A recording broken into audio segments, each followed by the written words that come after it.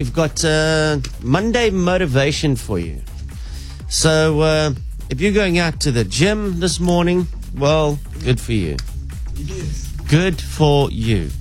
I've got some information here from a 99-year-old medical doctor. He's 99, and he's going to explain exactly how good exercise is for you. Not just about you feeling better and gung-ho for the day ahead of you. It has a lasting impact. It says for every hour you exercise, you live 3 hours longer. Sure. Put in one, I'll give you 3.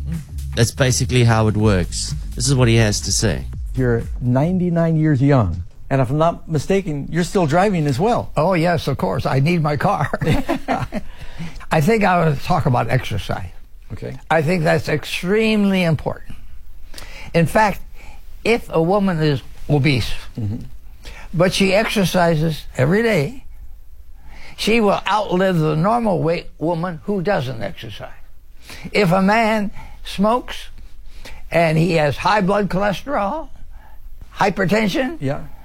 but he exercises, he will outlive the man who doesn't have any of those problems who doesn't exercise. That's why some of the early settlers, they may have smoked and they ate a lot of dairy and meat, but they didn't have some of the diseases because they were working on the farms back then. Yeah.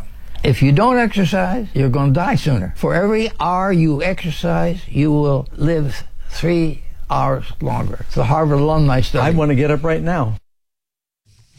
Short and simple. Sure. got That's a me. great Monday motivation. He got me at driving at 99. Yeah. Like, I need my car. But what a great return on investment, eh? 1 hour of exercise, 3 hours of Yeah. your life. According to him, you can negate all those the bad things that you do in your life just with 1 hour's exercise a day. And it doesn't have to be by doing something you hate. There are plenty of things that are joyful and are exercise.